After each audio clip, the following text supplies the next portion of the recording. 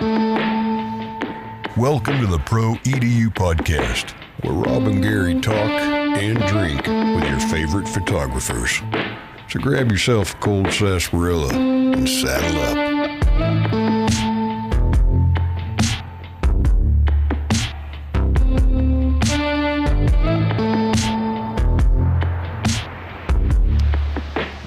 In this episode, we are talking brain juice, all the brain juices. We have David Parish calling in from the sunny hills of Wisconsin.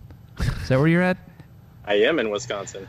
I don't think they've ever called it the sunny hills of Wisconsin, but we'll go with it. I think, is it not hilly in Wisconsin? I thought it was. Or is it very... It was in the area we went to last time, but not so much where I'm at right now.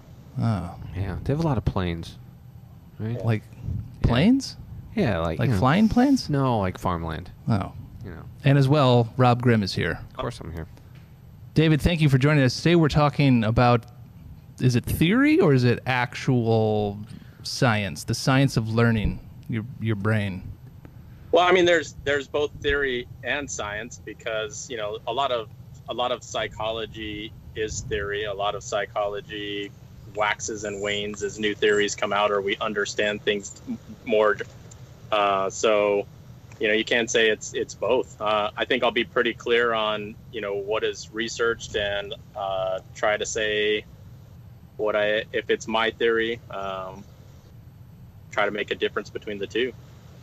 Okay, so before we get into this, I know that so many people in our audience are going to know you because you are very big in the community, but they probably don't know your history and why you're an expert in performance and learning. So give us a little bit of your background so they know why we're talking to you about this. Yeah, so I spent 22 years almost in the Army, in the United States Army. I guess I should be clear since we're a worldwide community. And approximately 2009, the Army started a program that was really based in positive psychology, and I was one of the original soldiers to get wrapped up into that. And that sort of started this quest of interest and education in various forms of psychology, to include performance psych.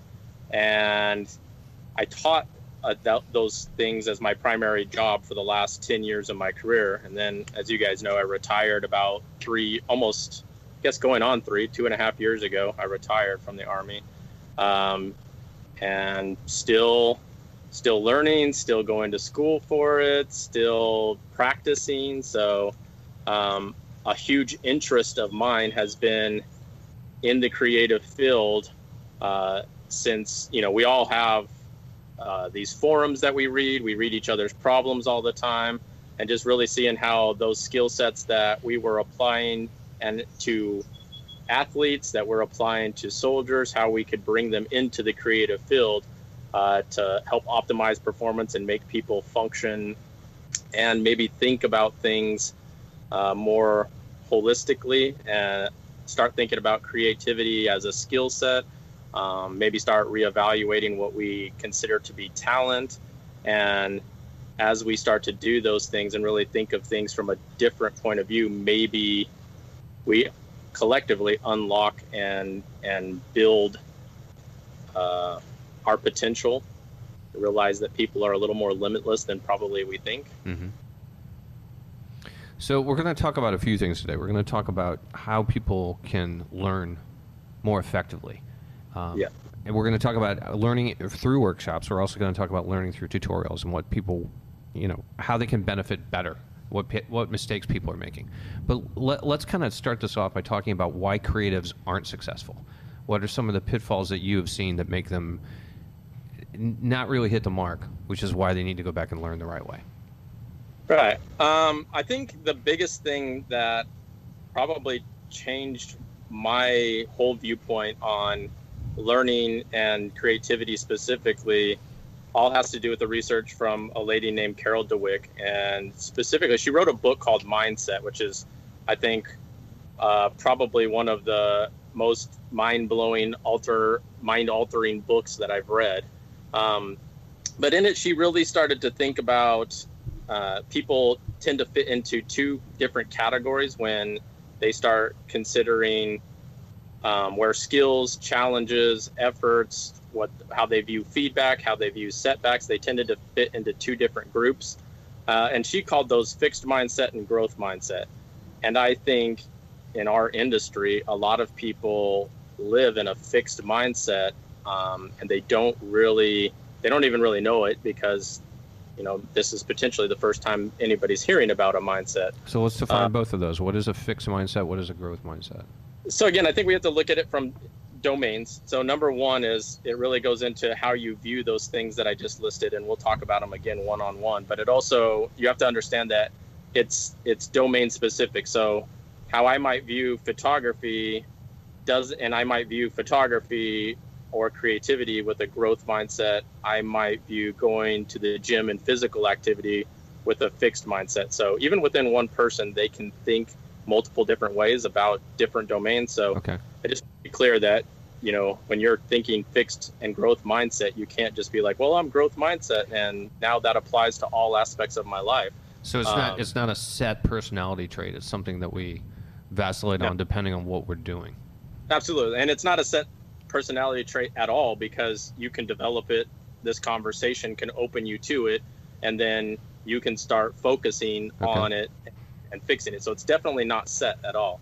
But so the first thing would be how you tend to view skills. And in our industry, I think it's also, you have to talk about how you view talent. Is talent something that you're born with?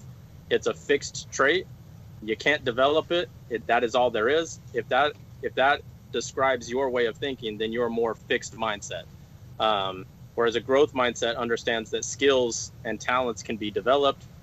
They come from a place of hard work. You can always improve, which I would say probably in the domain of our community, hopefully most people are in the growth mindset, because if you're not and you're seeking out tutorials and being a part of this community, chances are you're probably in a growth mindset already. So that's the first one, is looking at like skills and talent, if you're fixed or are you growth. Mm-hmm. The next ones get a little bit more complicated. And I think that's when we start talking about challenges and how you tend to view challenges. Do you view, like, should challenges be embraced or should they be avoided? And I guess I can ask you guys that, like, do you tend to embrace challenges or do you tend to avoid challenge? Depends on the challenge. Yeah, no, I think it depends on what the topic is. Right. So let's look at it as related to our work. So I know Gary's more into video and more into tech stuff, and you're still at your heart, I know, a photographer in there. Absolutely. You tend to look at as challenges as something that you want to seek out, or do you try to avoid challenges? No, photographically, I want to seek out challenges, because if I don't, I'm really stagnant, and I don't find that the creativity is as rewarding. When I gotta figure something out, that gets the wheels turning, and I start testing things, and I go down. I think the good thing about being challenged photographically is that if you don't know what's going to happen, but you have a certain set of skills, that allows for things to just kind of be happenstance that you wouldn't expect, that then becomes an amazing new avenue that you didn't know you could go down. Right. And I like that about the photographic process. If I was doing the same thing, like if I was a photographer who only shot catalogs, just boogers on white all day, I'd be out of business in 6 months.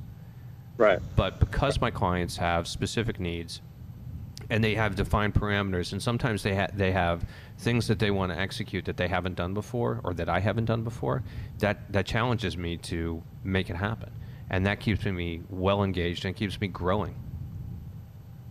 Yeah, exactly. So I mean, you kind of summed it up with that last sentence. In regard to challenges, you're definitely in a growth mindset. So, and when we look at fixed and growth mindsets as it relates to challenges, there are people who believe that challenges should be avoided at all costs, because they tend to believe that if they challenge themselves and if they fall flat, and you probably met these people in the industry, it becomes a summation of their talent. And if they believe that talent is a fixed thing, once they fail or once they hit that challenge and they are struggling, that sort of summarizes and says, well, here's my talent cap. So they don't want anybody to see that potential running out of talent. They don't want to see people pushing it, or see people pushing themselves in front of people. And those people tend to give up easily, because as soon as something gets challenging, they're done. Whereas a growth mindset, you feel that challenges should be embraced, much like you just described. It's just opportunity to grow, and through that you tend to be more persistent, if that makes sense. Yeah, it does. I'm just trying to get my head wrapped around the idea of people in this business not being growth oriented, because you're gonna fail. I think that there's those people who, they find something, it works, and then that's where they rest. That they are the best widget shooter in the entire world. Yeah, you know what? I'm starting to think of people that. It also depends on how people deal with failure. Like, a lot of people will not, and I know a lot of people like this, they will not take chances. They will not get out of their comfort zone. They will not travel to other countries, because it's almost crippling for some people, afraid of failing. And that can be debilitating in how you make decisions. And if you get in a comfort zone of showing up to work where you're told what to do all day long, there's not much to worry about. And if your mind is okay with doing the same monotony over and over and over, and there's nothing wrong with that, then what's there to worry about? What's there to fail at? Yeah, You know what I mean? I'm not built that way. Right. I think a lot of us aren't, but I think, like you said, those creatives who really just kind of get in the zone. This is what they do. They're really famous for that one thing, but you look at their whole book and it's just like a recycle of the previous thing. Like, nothing really changes. They're really scared to get beyond that, because what if this is all I'm capable of and nothing more? And a lot of people, like Gary said, that just gets them terrified, because they don't want to admit to themselves that this is hard, and maybe the things that they believe to be true about themselves aren't. So that's challenges. The next one is how you view effort. Do you view effort as, if something becomes hard again, does that mean you're not really talented? How do you deal with effort? Those fixed mindset people tend to think that effort should be unnecessary. It's something that, when you do it, when you're good enough, it shouldn't be hard. It shouldn't require effort. And those growth mindset people tend to believe that effort is essential. Yeah, and that, part of the process.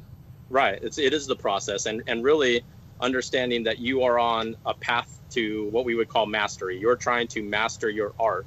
And just like the old masters of the Renaissance, it took Da Vinci 15 years to paint the Last Supper. He had multiple sketches related to it. He understood that was a path to create something. It wasn't just I'm going to wake up one morning and pound this out and we'll call it a day. That it was going to require effort.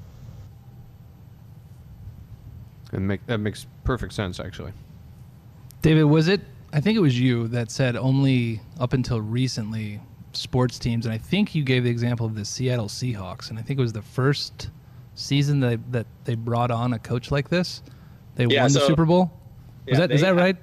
Yeah, they have a guy, his name is Michael Gervais, who works for them. So most professional sports teams at this point have somebody who has a degree in sports or performance psychology, who works for them, who really a lot of what happens is you're trying to work on mind-body connection, and that's a big portion of what performance experts do, is we try to figure out, get you in the zone. Everybody's heard the terminology, I was in the zone, but did you fumble into success, or did you march into it intentionally?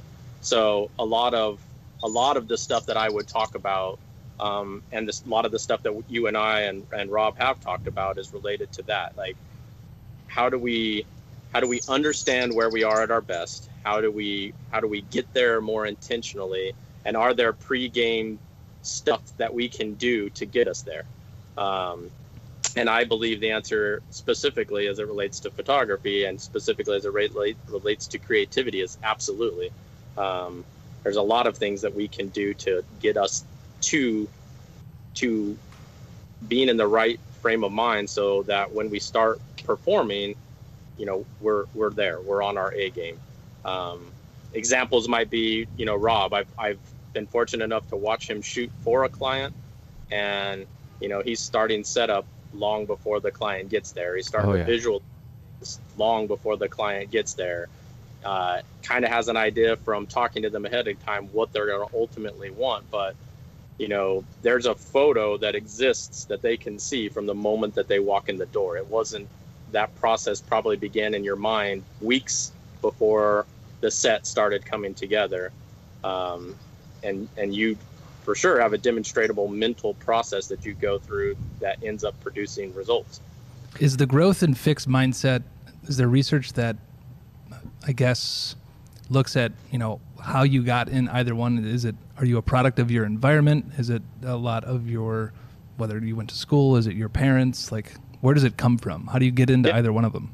Absolutely. So a lot of it comes from the way that we receive feedback, even, our whole lives. We often praise, when we're looking at children, we often praise their results, and we don't care so much about their effort. So, specifically, like when I'm praising my kids, let's say my kid just climbed to the top of the ladder at the playground. He's a 2-year-old. So he gets there, instead of saying, "Oh, you did such a good job, kiddo, way to go," thumbs up, I tend to say, "Find a bigger ladder, you little shit." I'm not no? cold-blooded. Oh, but I okay. tend to say, I really like the effort that you put into that. I could see that you were a little nervous halfway up, but you kept going. You were really persistent. Mm-hmm. So really praising what got him there, not that he got there, if that makes sense. It does. Actually, there's a husband and wife team of child psychologists that have always come to my kids' school. And with the 4th to 6th grade girls in particular, they really work with them a lot on empowerment. But they work with all the parents and everybody. And one of the things that they've always said is not just to praise your kid and say, "I'm so proud of you," but to turn it on the child. And when they've achieved something, and say, "You must be really proud of what you've done." Absolutely. So that way the child has ownership of it, and they understand that they did something, not that they did something that we respond to, but something that they should be feel positive and proud that they did themselves. Let's pick up with feedback. Let's talk about how people tend to view feedback if they're fixed mindset or growth mindset. Because I think this is the biggest thing I see in our industry is, people who are fixed mindsets, when they get feedback on it, they tend to get really defensive and they take it super personally. Mm-hmm. And a growth mindset individual takes feedback, obviously looks at the source. I'm not going to take feedback, especially in the internet age, from anybody and not look at the source. But a growth mindset person tends to look at feedback as something that's useful, something that they can learn from, and tend to identify areas from that feedback in which they can improve. But, I think we can all agree, we've seen it in our community. We've seen it on multiple Facebook groups where somebody asks for critique is provided, and then immediately they're just like, "Oh, I shot it that way on purpose," or they get really defensive. They start mouthing off to people, and before long you have this little troll fight back and forth. Right. So that's kind of another way to look at fixed and growth mindset, specifically as it relates to getting feedback. And as we all know, feedback is critical, especially if it's from a source that is educated. There's somebody you look up to. Now, I will say, and this goes for all the instructors that I've seen almost across the board, but a lot of times in groups, whether it's inside our group and one of the instructors jumps in and says something, or whether it's in one of the other million photography related groups, often I think instructors give feedback that's too nice, and every photo is, "That's great." I'm guilty of that. I know that. It's not real, and it's very quickly, anybody who's paying attention can very quickly see through it and realize that Yeah, I mean, Rob. I mean, Well, now that you mentioned it, I'll call it out. Like, during your live feedback critique the other day, I was texting you afterwards and was right. like, is every one of those what you said, or are you too afraid to? Rob's on the hot seat. Well, no, I agree with him in the sense that I'm very conscious because I don't want to discourage people. But I also, at the same time, I'm pointing out every tangent, things I don't like. I'm saying what I don't like about it. But then I usually do wrap it up with good job, nice shot, or that's a solid shot. I say solid shot a lot, right? Right. That's my default. And people have to take a shot every time you say tangent. They do, and they get really drunk. They get blasted drunk, which is great because they probably can't remember at the end that I'm saying that's a nice solid shot. So hopefully they'll remember.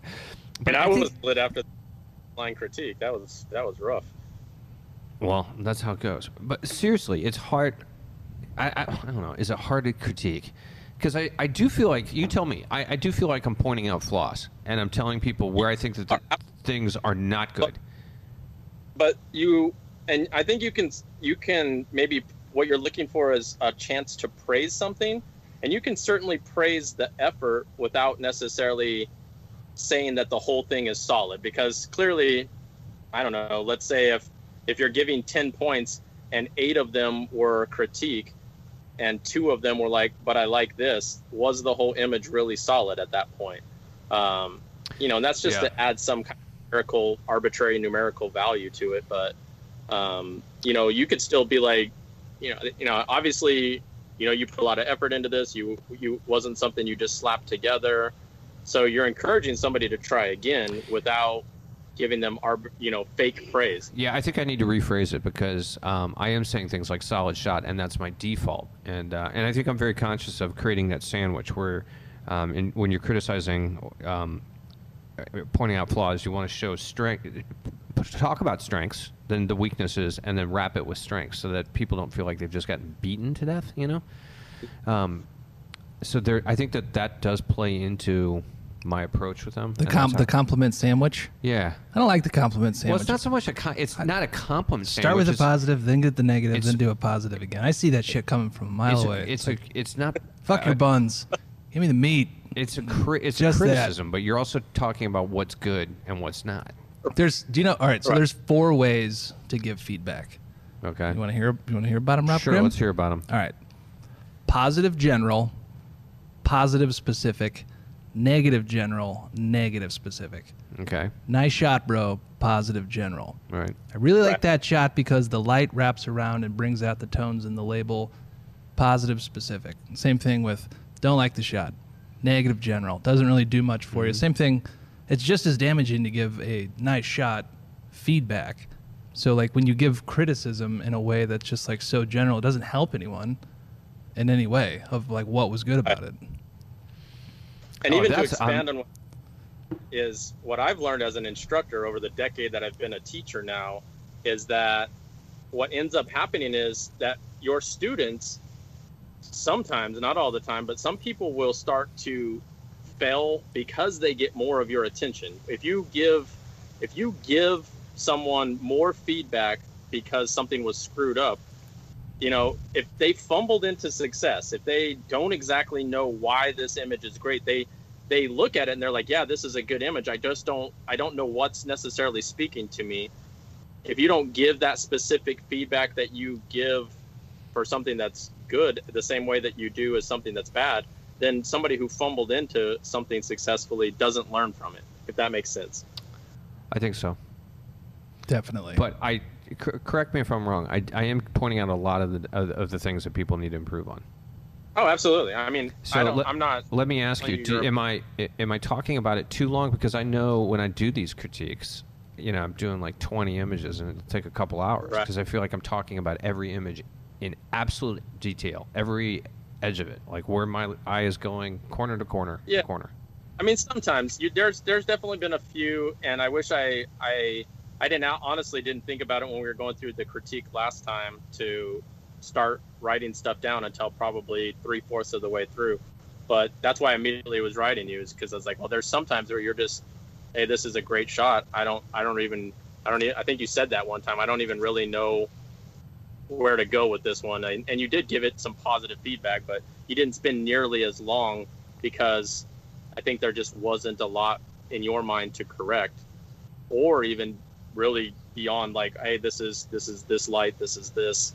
So reinforce the. Yeah. So talk about the positive, not reinforce the positive, but talk about what's working. Yeah. All right. I got it. I got a question. You ready? Sure. I want to fire this one in hot. All right. So I see this time and time again in a lot of photography groups. There's a lot of lurkers, people that they're in a lot of groups. They spend a lot of time looking at groups, but they never post. And I think a lot of them aren't commenting because they haven't posted yet, so they don't have that bank of like, all right, I've been posting it and commenting. So how can someone who is just deathly afraid to make a post, get in that mindset of like, all right, I'm gonna make my first post. I'm gonna ask for critique. And what's in your opinion, the most appropriate way to ask for critique? There's a moth in here. Do you see this? Yeah. I think the way that you see that shadow it created, Sean? Hold on, Gary's distracted by a tiny moth. Hit it over to Rob. No, it's flying over there. Oh. Just hit Rob with the moth. Let's play ping pong with it. It's hard to hit. Yeah, I know. All right. Just caught a little of it. All right. Get him over here. Yeah. Come over here. He's over there now. Moth interruption. Yeah, sorry. This moth interruption was brought to you by Wisconsin. So I think it's the way that you view setbacks, which is actually the last part of this whole mindset thing too, is if you view setbacks as just an opportunity, as a wake-up call for you to look at it and say, hey, you're right. That feedback is valid. But I think the biggest thing that we get wrapped up into is fear. That's what holds people back from posting. It's this negative comparison. I don't match up to you, so I won't even step up to the plate.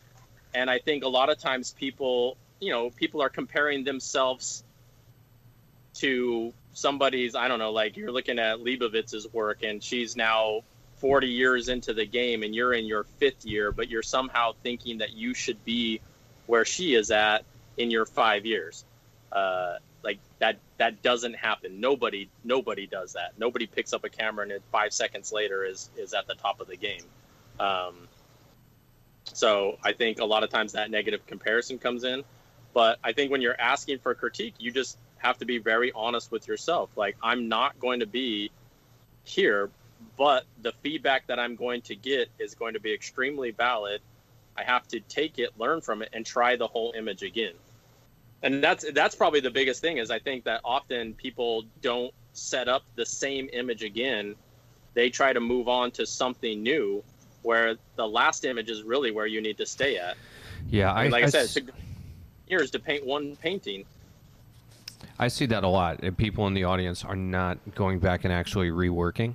They read the criticism or they hear the criticism, but then they don't go back and attempt it again. They just go on to something else, thinking that, okay, well, I'm going to apply it the next time, versus going back and so it's like you got to go back and redo the math problem, right? You can't just learn that you did the math problem wrong and then say, okay, well, on a different problem, I'm going to do it right. You got to get the math problem right. Right, because the next problem isn't even the same problem. It's got new numbers, new quotations. It's completely different. The other thing I think I see people do when they ask for criticism or critique, when their first time posting, they always say, hey, first time I've ever posted in here. Like, it's almost like they're asking people to be gentle with them. Right.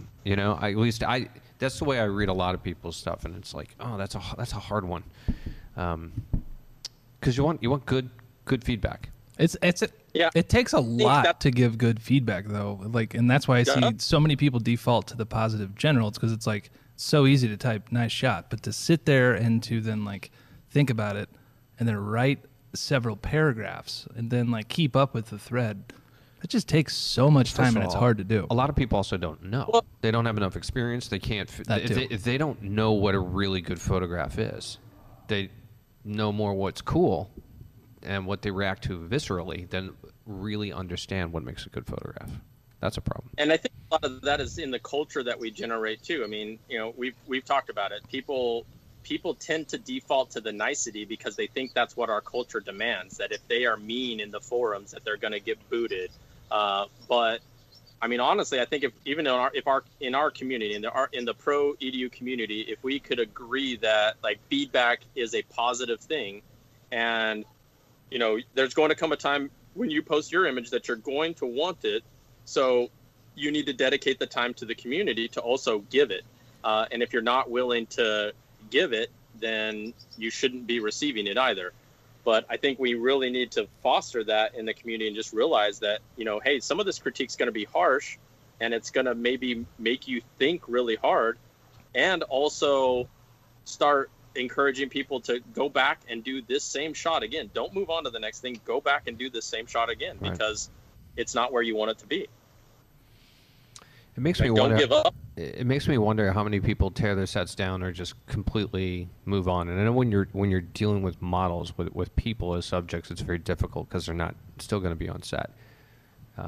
But I know when I was growing up in the photo business, I mean, we would leave sets up for days, and you would come back and tweak it. Once you'd see the film and you'd go, sheesh, I don't like this area, and you go back and tweak it and shoot more film, and wait for that to be processed and come back. I mean, it could take 3 days, 4 days to make a shot. Yeah, I mean, I know especially when I'm shooting at home, my sets, even with models, tend to stay up for a long time. In case you want to come back to it. Yeah, because there's sometimes I do. Sometimes I've looked at the photos afterwards, realized I missed focus or something. I don't know, my lens was locked into something else and everything's screwed up, and I just ask people to come back. Especially if it's a fun thing.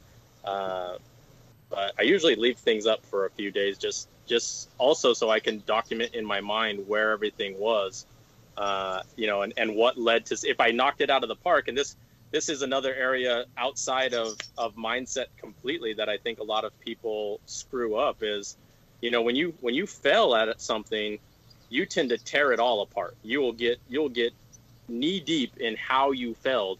But when you get a winning image, when you knocked it out of the park, so many people just run away with the trophy, with the winning image, and they never stop to think about, what did I do this day that was different? How was I thinking while I was shooting? How did I physically feel while I was shooting? What kind of music was I listening to? What led to everything clicking and coming into place? Because that's really where the repeatability lives. That's where the secret to success really lives, is in understanding both, where your mind is at, physiologically where you're at, how you felt in the moment. All of that is the secret to getting into the zone. But if you never think about it, particularly when you were successful, how do you know how to repeat it? How do you know what that feeling feels like? You're talking about state-dependent learning. Well, I mean, if you're in a learning state, but I'm saying even if you're in a go phase, like if you're shooting for a client and you knocked it out of the park, are you stopping to capture all that data? That's interesting, because I've always stopped to capture my set. I document my set. I measure the distance of my camera from the floor and from the subject and where the lights are. I'll photograph them, and I'll write down all my power settings.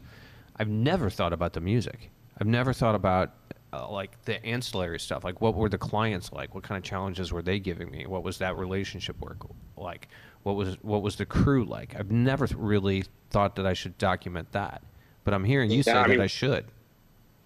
Where's your mind at? Well, I like to even get into, did I do something different outside of my normal morning routine? Did I drink a different coffee today? I mean, everything, because sometimes you just unlock something that everything works. Where, I mean, we've all had that day where we basically wake up and we play the perfect playlist, and the day just, by the time you hit work, everything just seems to be clicking and popping.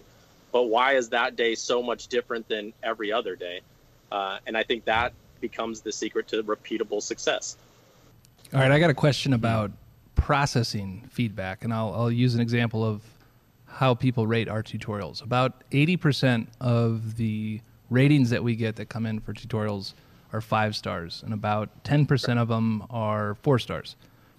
And the feedback, a lot of it is for the most part, like I said earlier, positive general. But when we look at the overwhelmingly positive what people liked, I then compare that to the 1, 2, and 3 stars that we get, and I'm always looking for ways to improve, how to make our tutorials better. Like that's just something we always talk about, like every single day.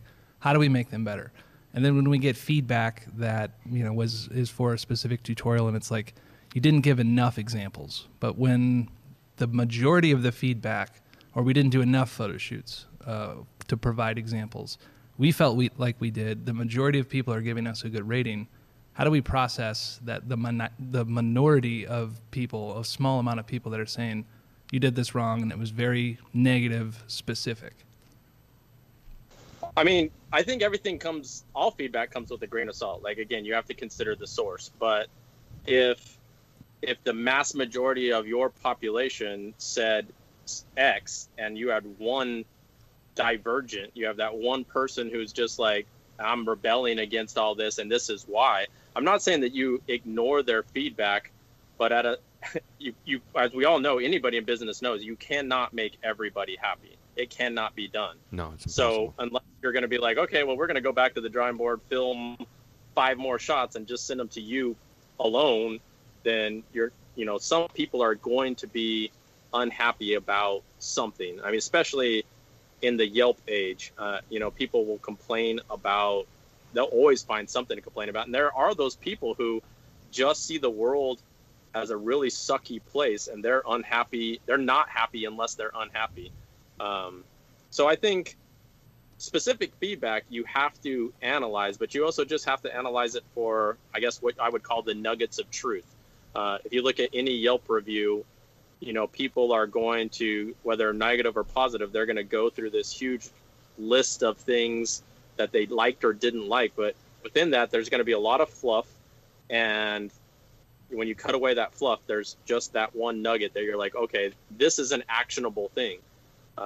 Did you know they have power Yelp reviewer meetups in every city where Yelp identifies power users that give like a ton of reviews and then like send them to like a happy hour to all just get together and Did not know that. criticize. Yeah. All right. So David, you've actually spent thousands of dollars on tutorials with us throughout the years. Absolutely. What is your feedback now? How do we make our tutorials better? This is a loaded question. No, it's not. Don't give me the shit sandwich either with something positive first. Just give me the fucking meat. Right off the bat. So there's a few. I think, and this is the soldier in me, just to be clear. But I love terminal learning objectives. I wish that each segment started with the instructor saying, "Here's what you're going to learn from this section," and then at the end of that section, they say, "Hey, from this is the key point you should have taken away. If you do not have this key point from this thing, go back and watch again. Don't go to the next section. Don't level up. This." And then I really wish they would assign homework per section, because I don't have the raw data that you guys have, but my belief is the mass majority of tutorial watchers, of your tutorial watchers, aren't actually even setting up the sets that they see in the tutorial.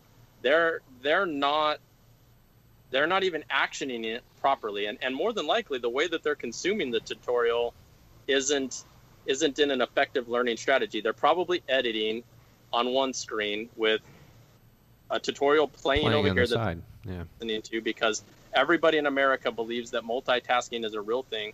It's not. Science says it.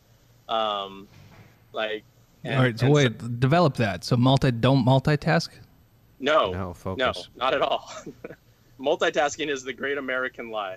And I know that there's going to be people that are having very visceral responses and they listen to this, but if you think about your brain as a computer, the more tasks that you have open, the more everything slows down, right? And the reason that happens often, especially as our brains are concerned, is we might think that if I'm doing 2 tasks, 50% of my brain is on this task and the other 50% is on this task. But the reality is more along the lines of 20% of your brain power is on this task, 20% is on this task, and the other 60% is trying to switch back and forth between the two. All right, so let's define multitasking. This is like, what do you mean by like doing two things at once? Because you can't do two things at once. So some things you can do two things at once, especially things that involve muscle memory. Like you can chew bubble gum and walk at the same time because that's muscle memory. There are certain things that you can do, but let's say if you're trying to absorb the material in a tutorial and you're editing at the same time, the brain capacity that it takes to do both of those things, to even listen and store somewhere beyond your short-term memory, that you're just not going to be able to do that. You're going to be too distracted or giving too much attention to one or the other. So either you're going to have a really crappy picture or you're going to absorb no information from the tutorial. Okay, so we're talking about learning and doing something else at the same time.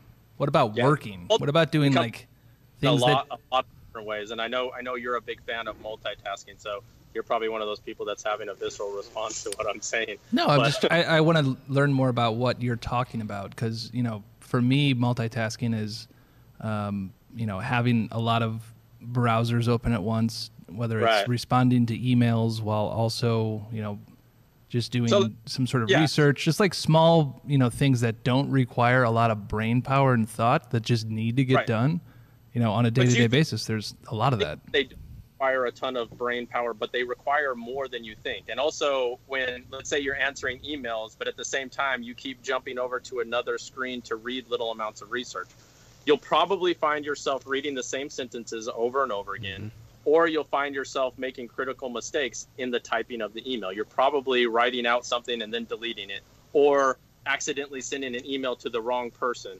because your brain just doesn't really work that way. We want it to, but you're missing information somewhere, if that makes sense. So everyone should plan out their day, by the hour or until that one task is done and then move to the next one? I mean, there's a lot to be said for planning. I you know, even in the way I consume tutorials, for instance, I develop all tutorials into what I call a power hour, which is literally a planned process that lasts for 1 hour. And that's how I consume tutorials. Like it is a step-by-step, like 5-step process that I go through every single time. It looks pretty bad right now.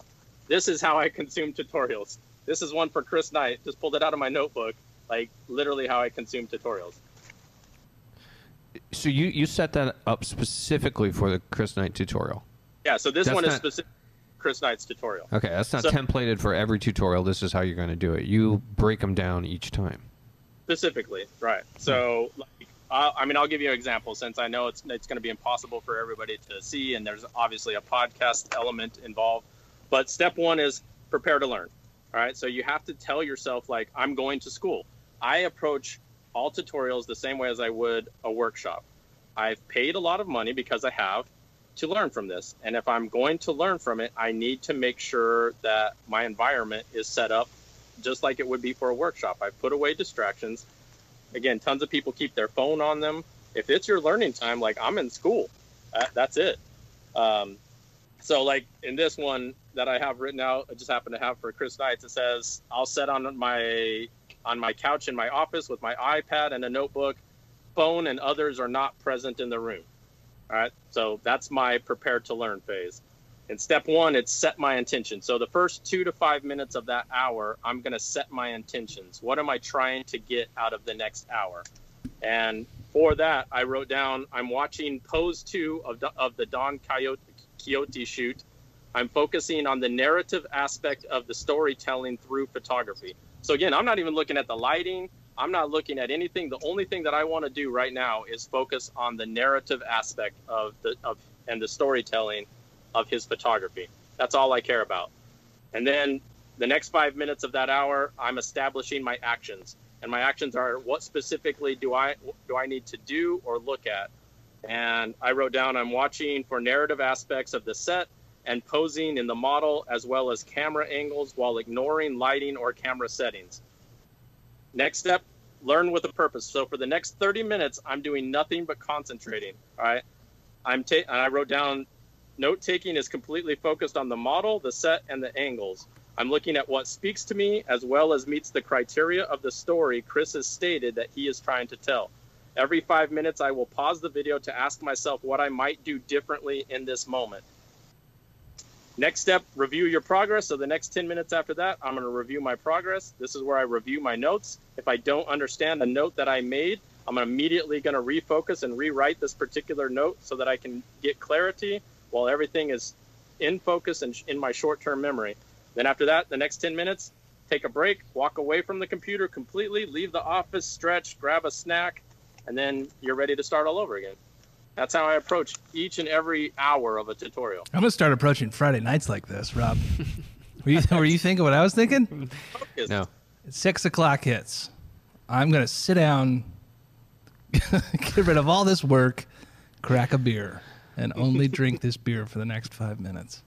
Yeah, I mean, it's focused. And then 5 minutes Was that a later, you're Pepsi? gonna Are you a crack another. Pepsi guy instead of Coke? No, well, I'm at grandma's, dude. I don't have a choice. Oh, the Pepsi was provided. At all often. You know what's bullshit? I was at a concert the other week, and I ordered a Jack and Coke, took one sip of it, and I was like, what the hell is this? And he's like, it's Pepsi. I'm like, I said a Jack and... Who? What? It's the worst. Things happen. So I got a question about that. Yes, sir. You set out with great intention to learn from that hour in the tutorial. How do you decide and know everything you want to get out of that section of the tutorial when you haven't viewed it yet, and you don't necessarily know what's in it?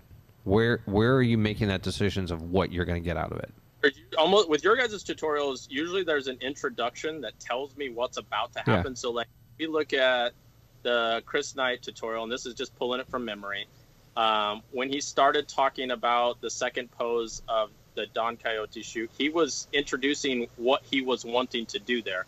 So I often am looking for, in tutorials, maybe, I guess, the unintended message or the message that the instructor is stating without directly telling you this is what, because you guys don't have that element of this is what you're supposed to learn here. I'm listening for that. I'm listening for, hey, this is what I'm hoping to get here. And as soon as I identify that, I'm sitting down and I'm writing out what I'm going to do for that particular thing. And I also watch your tutorials on average 3 times. So the first time is usually just to get a brief run through. I don't take notes. I'm just getting a feel for what everything is. So by the time I'm writing a power hour, I've already seen the tutorial once. And this is usually my second walkthrough is when I'm doing this particular thing. Second or third is when I'm getting into a power hour. That makes sense. It's like Shakespeare. You have to read Shakespeare 3 times. Do you? Yeah. You have to read it once for plot, because you have to understand the story. You have to read it once for character, and you have to read it once for language, because his language is so complex and his plots are complex. That Ye are right, Rob. I am right. Ye are right. I am right. And it might have been breaking up, but are you calling him Don Coyote? I'm not. Because I think we should call him Don Coyote from now on. Don Coyote. I feel like that could be my alter ego, Don Coyote. It could be I yours. think that is your alter ego, actually. Yeah. Well, Sean. Yeah, no, that's Sean's, because Sean's spirit animal is a gangly coyote. A gangly coyote? Yeah, that's his spirit animal. Why is it gangly? That's actually the shirt we should make him for the Pro EDU Animal House shirts. It's just a gangly coyote. That's his house. It's weak and shriveled. All right, so pathetic. David, I know you have some strong thoughts on the 10,000 hours. Yeah. Can you, for people who don't know what that is, kind of talk about that, and then what's your opinion on that? All right. Well, I mean, that kind of goes back to, I gave you guys an outline before we started this, and that goes back to one of the points I was talking about in why people should still take workshops and or do tutorials. But basically, obviously, the 10,000 hour rule made famous by Malcolm Gladwell in the Outliners. And he said that basically it takes 10,000 hours or 10 years to become a master in any given art form, in anything. So it takes about 10,000 hours, 10 years to do that. The research is stolen. It's not his. And he failed to articulate it properly. It was a French guy, right? That came up with yeah. No, Ander, he's lived in America forever. I don't think he's French. Oh, I thought he was. He's a European, but I don't think he's French. But Erickson is the guy whose research it is, and he's pretty much the world's expert on experts. And he did say that it takes approximately 10,000 hours, but there's tons of ways to shortcut it. One being what the photography community has long ago forgotten, and that's learning underneath somebody else. And I know, we've all had this discussion now on whether or not anybody is left who can be a self-taught photographer. Don't get me started on that. That was so much better moving forward. The sun was strobing through the trees. I'm gonna look. I was told to look at the camera, so I just now noticed that the sun is setting behind me. So Yeah.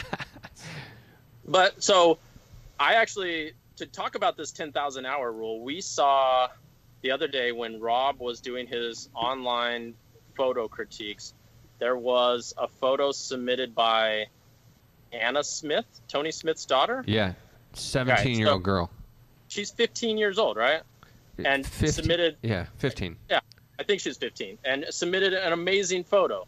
But what does she have that probably your average 15-year-old who's picked up the camera in the last couple of years doesn't have? A father who's a photographer and access to a lot of information on photography that's already in her brain. So she's been watching photography probably her entire life.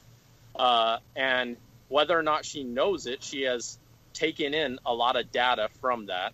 She has a built-in coach who has twice the amount of experience that she probably has on the planet.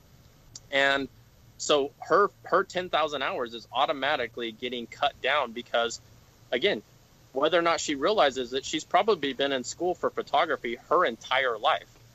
She has been taking in information, hearing dinner conversations between her parents, talking about mistakes. Of course, when her dad teaches her, just like any apprentice or any teacher teaching an apprentice, he's not going to teach her any of the things that he screwed up. So she gets to jump over the mistakes directly. He's only going to teach her the ways that he succeeded. And that's why we tend to see apprentices get better with each generation of people. Can I be devil's advocate? Sure. She's 15. Right. She's been exposed to this her entire life. So hasn't she had that 10 years, that 10,000 hours? But has she practiced? I mean, she's got 10,000 hours of exposure, but the 10,000 hours is actually of doing. Yeah. Beyond that, if you look at the original research, he said it had to be purposeful practice. So we've all probably met those people, especially in the photography community, who have 10,000 hours of shooting, but they still suck. Why? Because if you practice something the same way, you don't challenge yourself. You are afraid of critique. You live in your little bubble. You never get better. You've got 10,000 hours, but you haven't improved because you're not actually doing anything to improve. You're not practicing purposely. You're just repeating. Right. And repeating bad habits is a bad problem, right? Yeah, absolutely. Right. But we see do it all the time. Absolutely. You brought up the term self-taught photographer earlier. Yeah. I made a post about that the other day, and I said there's no such thing as a self-taught photographer, just to see how polarizing and whose views were where. What's your viewpoint on that? I don't think anybody's taught anymore. I think the only way you can truly be self-taught is if you're going out, nobody's explaining anything about the machine, and you're just, in the Army we would call it fumble fucking your way into success. And if you're not fumble fucking your way into success and basically shooting and being like, well, that didn't work, what's next? If you never get on YouTube, you never buy a tutorial, which if you're in our community, you bought a tutorial. That's the only way you can be self-taught, in my opinion, is if you, the beauty of Pro EDU, the thing that I love about it, and the reason why I've been in this community since 2014, is because we have access to the world's best instructors. I mean, and that's not a promotional plug. It's just the truth. I actually joined, as you guys know, not to necessarily learn photography skills. I was actually researching what elite performers were doing differently. I love the early tutorials where it showed more of people screwing up and then being like, where you would hear people talk to themselves and just be like, well, that didn't work. Let me tweak this. And I got to hear all that stuff really turned my crank, because I got to hear what elite performers do, even the self-talk that's what I'm interested in. I want to learn about what habits people have that make them successful, how they function differently than the rest of us. So I think that's an example of some of the feedback we were getting that was more on like the 50-50 side. So early on, if you've taken some of our earlier tutorials, we would shoot for 7 to 10 days and make like a 20 to 25 hour tutorial. And I think we got some feedback, not a lot, that said, make them shorter, because we want to encourage people to approach a tutorial and feel like they can finish it, not be like, oh, fuck, that's 25 hours of time. So like, we made that decision to like expedite a lot of the photo shoots and not, watch the lighting setup and the breakdown and like fumble through shots and try and get there. I personally like that, and I know everyone learns differently. But now, our tutorials have gotten easier to consume. The information's still there. We still shoot just about as much, but we're cutting out more in order to make them more expedited, because it feels like we have to be providing these like super dense information, tutorials that you can learn from quickly, because it's all about speed now, right? Well, I think that's the mistake. I mean, again, if you were accepting the 10,000 hour rule, yes, you can fast forward it, but the truth is, in my opinion, if we go back to old school methodology, the way that people tended to learn was to be glued to somebody else's hip, and you're watching everything that they do step by step by step, and that's how you learn. The reality is I think we need to go back to learning like children learn. A toddler, I mean, on an iPad right now, my daughter will fall down 1,000 times just trying to get up on her hands and knees so that she can crawl, and never think twice about it. She's going to fail over and over and over again and never think twice about it. She has no shame in it. She has no guilt in it. She will continue the same efforts over and over and over again. And I think that as adults, we tend to get wrapped up in the successes. Like, if I pick up a pencil, if I'm meant to draw, I'm going to do it in the next 10 minutes. And the reality is that's not true. It's never been true in human history. And until we can be plugged into the matrix and have information uploaded, it never will be true. Right. So if you think shortening a tutorial just so that people can get instant access and get through it faster, you're consuming tutorials the wrong way. If you think that's going to get you results, you're thinking about it the wrong way. And you're missing all those gems of just like Eric Almus, like, okay, why isn't this working? Let me think about it. And you see his wheel spinning, and he's self-talking, and he's moving himself through the process. That's what I love. Yeah, and that's what pros do. Yeah, and I want to see that. I want to see what a professional photographer, what he really, really does. And that's what teaches me, because since the world of assisting is basically gone, and I can't be glued to somebody's hip, and because fear, in my opinion, I mean, this is what I wanted to talk to you about, Rob, was how fear probably overtook the industry a long time ago. But since I don't have that opportunity to glue myself to and learn from somebody directly, I only have one option, and that's where I thought the early tutorials were just gold. That's really interesting. We've talked a lot about it. I mean, I think that there's so much value in just watching a photographer shoot. I think so. Just like see their whole process. It's impossible to set up all these different scenarios and teach everything, but like letting somebody see an entire shoot is definitely interesting. I think but a lot of it depends on people's mindsets. Some people, you're probably one of only a handful of people that have actually watched the entire 25 hours of Almas. I guarantee you, a lot of other people scrubbed through it. Three times. Yeah, that's 75 hours, right? Yeah. I mean, that's dedication. But I mean, and the truth is like even with Almas, like if somebody went to go look for my work and were like, where is that 75 hours infused? And I was just talking to Kate Woodman about this the other day.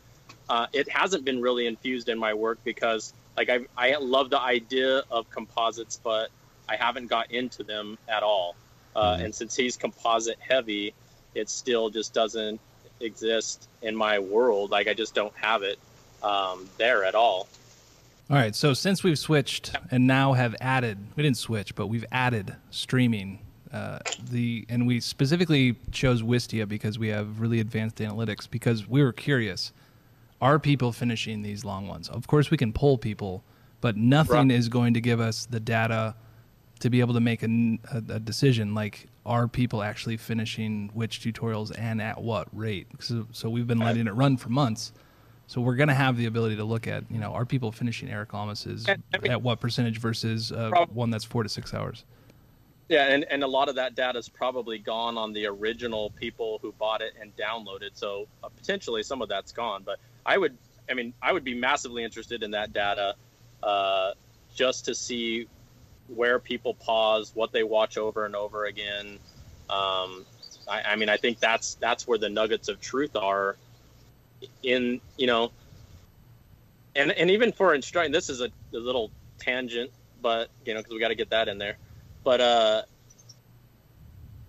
even instructors, I had a college teacher tell me one time, what happens when we stop looking at our students as less than and start considering them to be geniuses.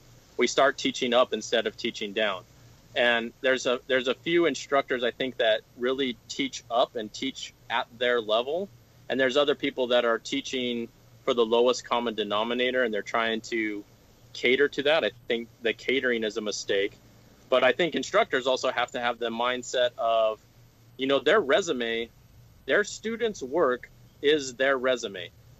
So if you look in some photography groups, there's been some instructors who clearly have resonated with the audience because the body of work by far in that group drastically increased as a result of them releasing a video or releasing a tutorial. And I think all instructors also have to be in the mindset of that needs to be their game. They need to be thinking about grooming people because their resume depends on it. If you're a workshop teacher and I go to look at all the people who claim to have taken your workshop and none of them have gotten better, you think I want to sign up for your workshop? I'm good. Same thing with tutorials. If nobody gets better off of them, how many do you want to buy some? Yeah. Okay. Here's a question for you. How many people do you think are at your level where they're actually analyzing that? You may be going and seeking out students of an instructor to see their website and how good they are, but I guarantee you the majority of people aren't. I don't think they're doing that. I tend to believe that's true too. But I think we all. We talk about it a lot with pricing, talking about making a drastic cultural change and bringing people under our wing so that we can stop the bleed out in our community. Why aren't we doing the same with how people learn? Why aren't we trying to say, hey, critiques isn't that big of a deal. You're not going to die. Why aren't we trying to adapt and have these conversations? Like we're having a real conversation right now about these things, but there's so many. There's probably more than I can talk about in an hour plus with you guys about the mistakes I see people making just being that lurker that Gary was talking about earlier and watching how people interact in these forums across the board. Like Gary said, I've not only dumped thousands of dollars into you guys, I have a membership to Sue Bryce's thing. I bought Laura Jade's, all of her crap. I don't want to say crap. Don't say not that. Bad. All of her courses. Crap in a good way. Stuff. So I have tons of Creative Live videos. Rest in peace. No, that's crap. But in general, it was the tutorial we did. That's the one you bought from Creative Live. I do have that actually. But I've tried to consume a ton of stuff, and so I'm taking in all of this from a research perspective, and I think that there's a lot to be said about how people learn or don't learn, and what products are good. And without kissing ass, there's a reason why I've stuck around in this group for 5+ years. Yeah. So a question, because we've touched on quite a few of these things, and you just said we could talk for more than an hour and a half, which we probably have already talked about.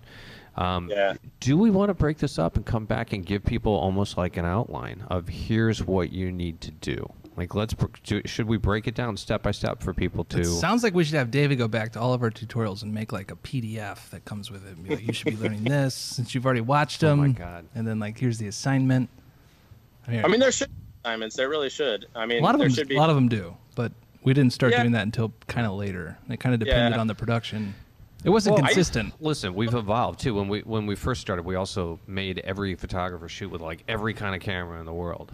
You know, to show accessibility that it wasn't about. I mean, we've totally. I still think that's a good idea. No way, it's a terrible idea. You want to see the way a photographer works in their natural It environment. depends on the tutorial. As an instructor, I hated it. I hated working with a crappy camera that I was never going to use. All right. So Rob Grimm's shooting with Hasselblad H. Whatever. That's a tool. $30,000 camera. But that doesn't mean that they have to have a $30,000 tool. But you can still make that same image with the Canon 5D Mark III, which is what we made you use. So why set people up to initially be like, fuck, he's making these with a Hasselblad when you could just as easily make that photo with a 5D? Because I can't just as easily, because now I have to adjust my thinking because I'm using a camera that I don't use every day. And when you talk about Fixed tools, mindset. No, not fixed mindset.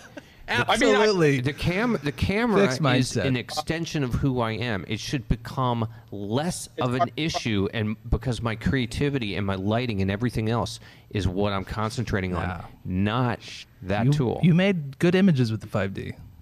Yeah. Right? I can make a good image with anything. That's not the point. Oh, so if you can make a good image with anything, then why not teach people with something that's more accessible? Why not let people see me at my best, at my craft, doing what I do? There was a section where you use the Hasselblad, but there was also a section with the 5D. Why not do both?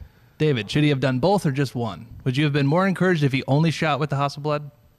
I would not. I tend to believe that we have tools and that you should become a master of your tool. Not to say that you can't shoot with something else, but like, I shoot with Nikon. I bought Sony. I have an Olympus. I have all that stuff, but I like my Nikon because I can function it in the dark. I guess that's the infantryman in me. I know where every single button is. I don't have to look. Everything just flows. Whereas another camera, it becomes multitasking. Yes. Instead of concentrating on the what's in front of my camera, I'm now concentrating on the camera strictly because it's just not as familiar. Can I do it? Sure. Do I like it? No, I have my preference. And exactly. My preference, I mean, I can shoot M249 too, but I like to shoot an M4. It's just what's more familiar because I used it more often. I can lock up the mirror on a Canon, but it's so second nature on the Hasselblad. I can do it very quickly with two-finger movements. You're just being lazy, Rob. No. Just being lazy, my God. Rob. He's making me crazy again. Calm down, Rob Green. Jesus. Tomas. All right. I think we should actually kind of wind this up because this has gone on a long time. And I think we have to have David back. And I think we're going to have to talk more about this and go into very specific... Purpose of the outline. Wow. I know. So let's call this part one because this was very philosophical kind of look at it all. And then we'll get back to it and we'll get into the nitty-gritty of what people should do. Don't bother EDU none. Another here's again. All right, David. Well, we'll let you get back to eating cheese up there in it's date night. He's going the hills of Wisconsin. They went to a fish fry without me. Oh shit. Well, you better catch up now. Go on now, get. Find them. All right. All right, man. I appreciate it. Talk to you later. Peace. To download this podcast and every podcast, you can go to proedu.com. We're also on Spotify, iTunes, Stitcher, you name it. MySpace. Boom. Yeah. David. Oh, hey, David, where do people go to find your work? What is my website? DavidParish.com. David Parish. Did you have to think about it? DavidParishPhotography.com, right? Yeah, horrible with the website thing. I've put photography a little bit on a pause as I take care of my kids and as I'm not quitting. I'm just not concentrating quite as hard right now. Right. You're Papa Parish. You're being a good dad. Yeah. Good for you. That's awesome. Shout out to all the good dads out there. All right, let's get out of here. Later. Thanks, David. Pro EDU is now unlimited. Get access to every single tutorial. Sign up at proedu.com today. I don't know about you. I'll take comfort in that. This podcast is officially over. See you next time.